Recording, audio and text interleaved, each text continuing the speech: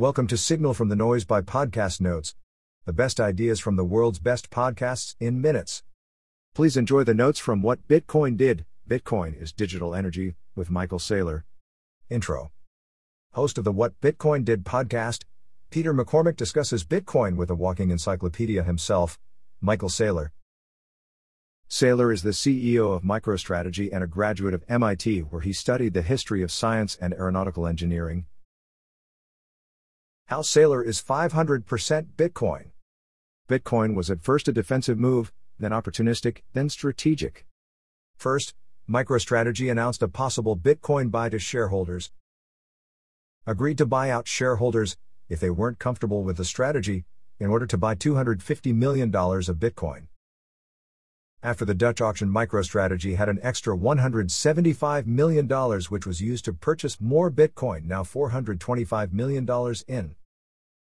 When the stock hit the $300 range, they raised $650 million in convertible debt with a 37.5% premium with 1.25 minus 1.75% interest with a strike price of $398, and bought Bitcoin with this money. Some above-mentioned details were from Saylor's appearance on the Pomp podcast. Due to Bitcoin, MicroStrategy is more widely known, which is good for the employees, shareholders, and business, and Saylor is having fun with it. From analog to digital. Saylor wrote The Mobile Wave, which emphasizes the change of the world via software. The book covered the digitalization of photos, music, relationships, storefronts, maps, and movies, which gives you Google, Apple, Amazon, and Facebook. Bitcoin is now the second mobile wave, the digitalization of money, gold, and energy. Gold. Going up 0% past 10 years, it's a dumpy dead metal thing. Can't rent or mortgage your gold. Can you build an app on gold? Jewelry, which may lose value. Income property. 20th century idea, 21st century twist with Airbnb. Better than gold because you can mortgage, sell, put a lien on it, or rent it. Illiquid. Not a bad idea. Buy 100K of S&P 500 or big tech. Up 14% and 19% for the past decade. Lower headache than owning a property, not as many costs. No real property rights for owning securities. Liquid. Bitcoin. Liquid. It moves everywhere in the world cheaply.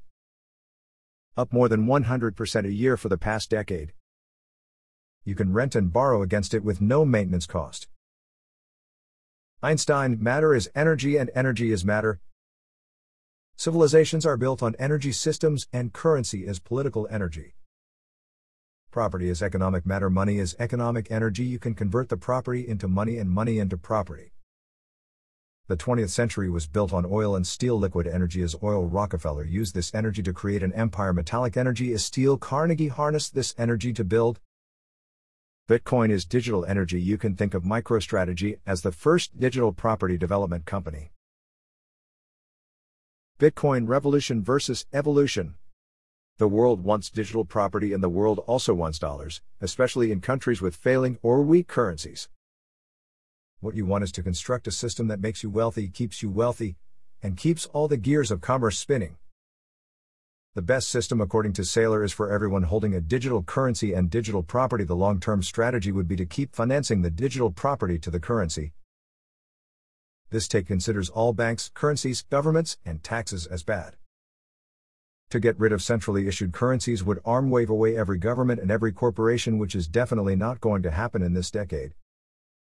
Accounting systems are the nervous systems of corporations. Completely abandoning the old system would dismantle governments and corporations, according to Saylor.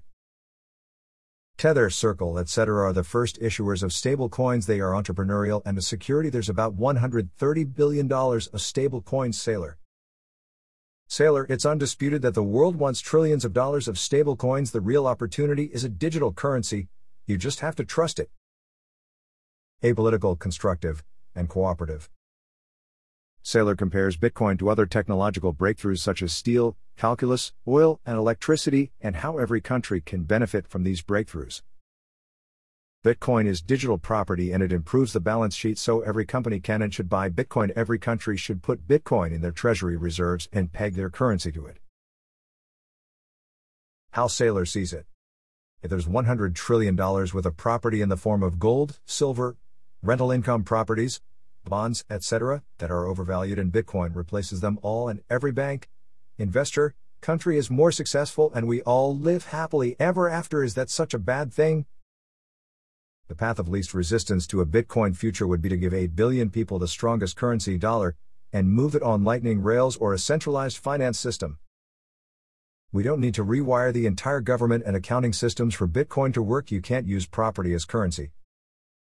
We're moving from the entrepreneurial phase to the institutional phase. For example, Silvergate Bank is issuing a stablecoin and needs an FDIC charter. The fallacy is thinking of Bitcoin as a currency instead of a property. It doesn't make sense for Bitcoin to be spent on anything.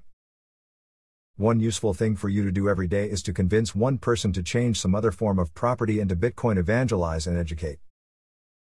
Channel everything towards a laser-like focus on Bitcoin. We're spreading virtue, bit by bit. You should be cheerful and constructive. It's a battle to capture the hearts and the minds of people who don't know what to think yet. When a popular person offers criticism to Bitcoin, offer a resource to the person and their followers in a cheerful way. I want everybody that doesn't know about Bitcoin to know about Bitcoin. One last quote from the legend.